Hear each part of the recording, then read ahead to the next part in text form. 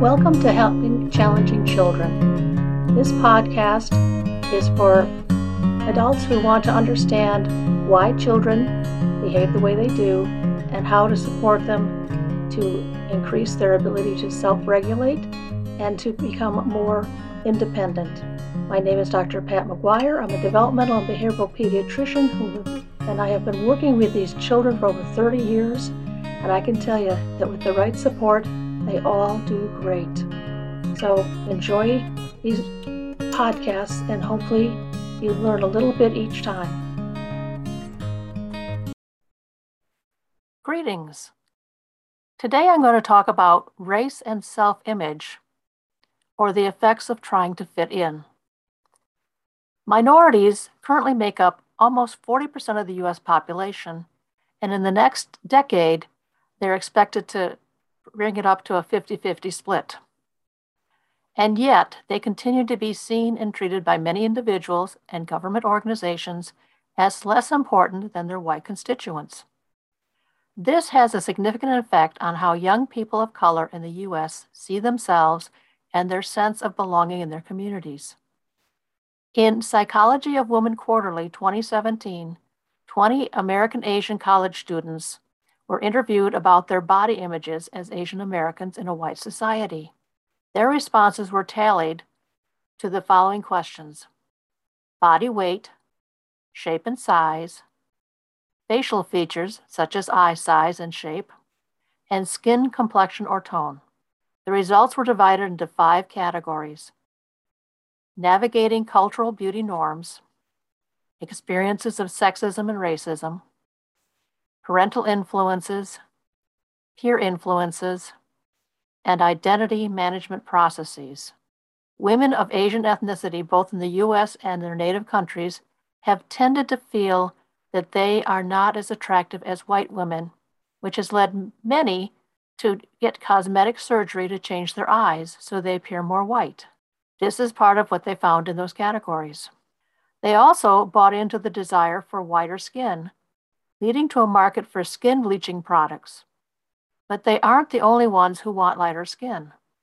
According to an article in the Conversation.com website on February 2021, women of color spend more than $8 billion, yes, billion, on bleaching creams worldwide every year. The idealization of light skin as the pinnacle of beauty affects self-esteem for women of color around the world. And as I said, it's not limited just to Asian women. In many cultures, skin color is a social benchmark that is often used by people of color and whites alike in lieu of race. Attractiveness, marriageability, career opportunities, and socioeconomic status are directly correlated with skin color. Marketing companies have also used racist terms to attract white women to buy products that they describe as exotic. This is also a focus on sexuality, since another misconception was that Asian women were more sexually permissive by being more sexually submissive, based on misunderstanding of the geisha tradition. The bodies of Asian women were exoticized and hypersexualized, and the perceived submissiveness of some Asian cultures is glamorized and eroticized. This fetishization reduces Asian women to an inaccurate and detrimental stereotype and creates staggering rates of violence. In fact, according to the National Network to End Domestic Violence, which is abbreviated NNEDV, 41 to 61% of Asian women report experiencing physical and/or sexual violence by an intimate partner during their lifetime. This is significantly higher than any other ethnic group. I would love for you to watch a YouTube video by a friend of mine named Jolene Jang, Jolene, capital Jang, where she interviewed some high school students in the greater Seattle area.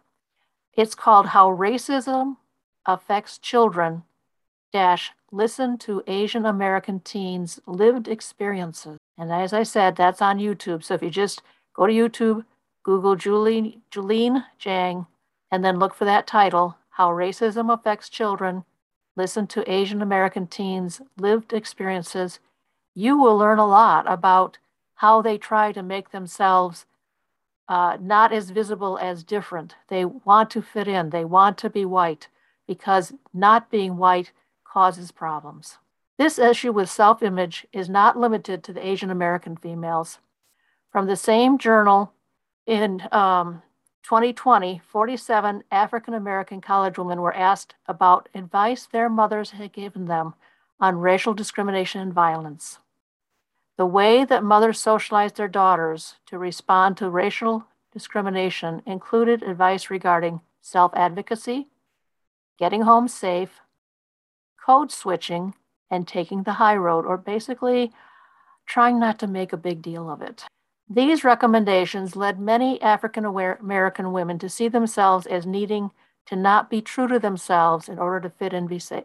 Participants described how their mother's socialization messages reflected their personal race-related beliefs and experiences, including perceptions of the United States racial climate.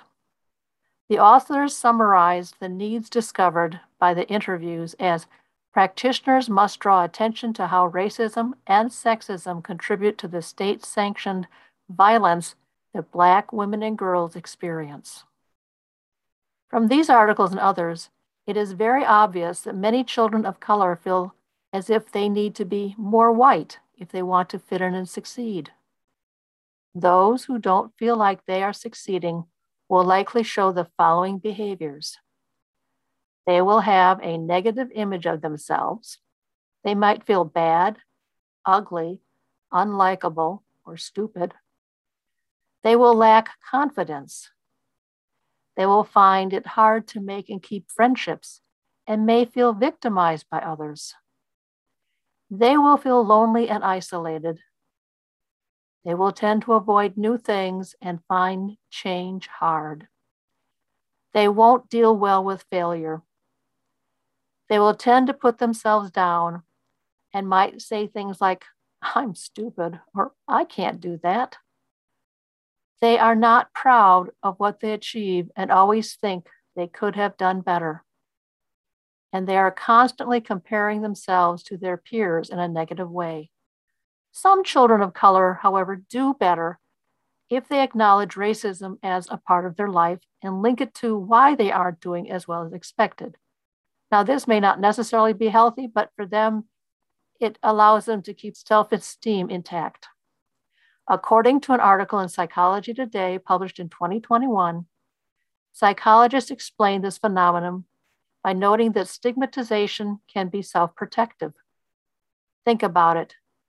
If you are a minority student, for example, and you get negative feedback on an assignment or test, you can blame the outcome on yourself, or you can blame the negative outcome on discrimination.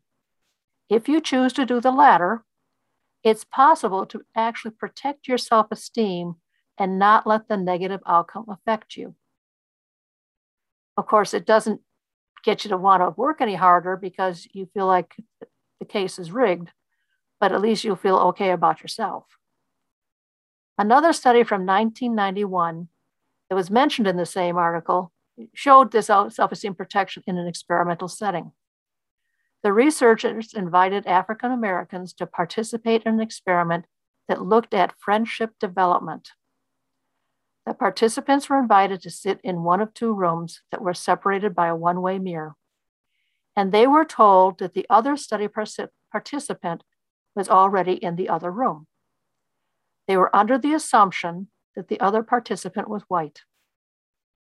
The African American participants were told that if the blinds were up, the person on the other side could see them. If the blinds were down, they couldn't be seen. The participants filled out some questionnaires that the person next door would review and rate how much they wanted to meet the person. In reality, nobody was sitting in the other room, and this allowed the experimenters to manipulate the kind of feedback that the real participants received. The participants were told that after having gone over their answers, the person on the other room either really wanted to meet them or was not at all eager to meet them. Of critical interest was what happened to the people's self-esteem when they received negative interpersonal feedback. In the blinds down condition, that is when the participants thought that the person didn't know their race, their self-esteem plummeted. This is generally what happens to all of us when others reject us. In the blinds up condition, however, the participant's self-esteem was not at all affected, almost as if the participants were saying, I don't care what this person thinks. I know they can see me and they're just racist. This has no bearing on how I feel about myself. What these studies and the video recommended above show us is that racism is still a significant part of the daily lives of people of color, whether they be African American, Asian American, or Latin American, although I did not share literature on this. Schools and communities need to be aware of this and look how they can bring equity to how children and adolescents are treated in schools. They also need to find ways to increase the ability of students of color to see themselves in a more positive light. A report in the Washington EDU website in 2017 looked at a University of Washington study that examined the role of a cultural enrichment curriculum in improving African American girls' confidence and engagement in school. They had two groups of African American girls involved. The first group had a 6-week cultural program focused on a new principle each week: purpose, unity, respect, self-determination, cooperation, and believing in oneself. The girls participated in interactive lessons, discussing issues such as myths and stereotypes of African American women, and recorded their thoughts in a journal. The program culminated in a Kwanzaa ceremony, which aimed to further bond the girls and symbolize their achievement. The second, or control group, had a 6-week mindfulness curriculum. At the end of the 6 weeks, the girls switched groups. The group that began with the cultural enrichment curriculum became very bonded to each other and were excited to discuss the issues and ways to improve their lives. This continued through the mindfulness curriculum and beyond. The control group, however, who started with mindfulness, saw a significant dropout rate. So by the time they switched to the cultural program, there were only 2 girls left. At the end of the 12 weeks, they also found that the girls who started with the cultural enrichment program were more engaged overall in school, while the ones who started with the mindfulness curriculum showed even more disengagement over time. When we talk about making school relevant to students, we need to look at how the environment of the school affects how they see themselves and how they link or don't link with the students and staff around them. Trying to be more white has not been the answer, because they feel untrue to themselves, which increases the risk of anxiety, depression, and high-risk behaviors, as well as disengaging from school altogether. We need to bring in more racial and ethnic studies to even the K-12 population if we want an improved outcome for the students of color.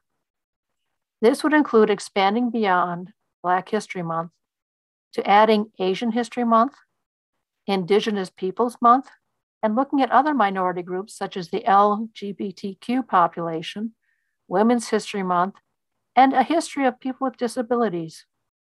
If I have missed any groups, it is not intentional, and we should make sure that their stories are also understood and supported. I hope this podcast was informative to you. If you would like to have more podcasts looking deeply at issues related to our children, check out my subscription podcast, Digging Deeper to Help Challenging Children. New episodes go live on the first and third Wednesdays of each month. This week, I'll be adding a podcast looking at the connection between literacy problems and the prison system. I hope you will join me as I focus on issues that start in elementary school and set the stage for a life in prison for many. Until then, have a good week.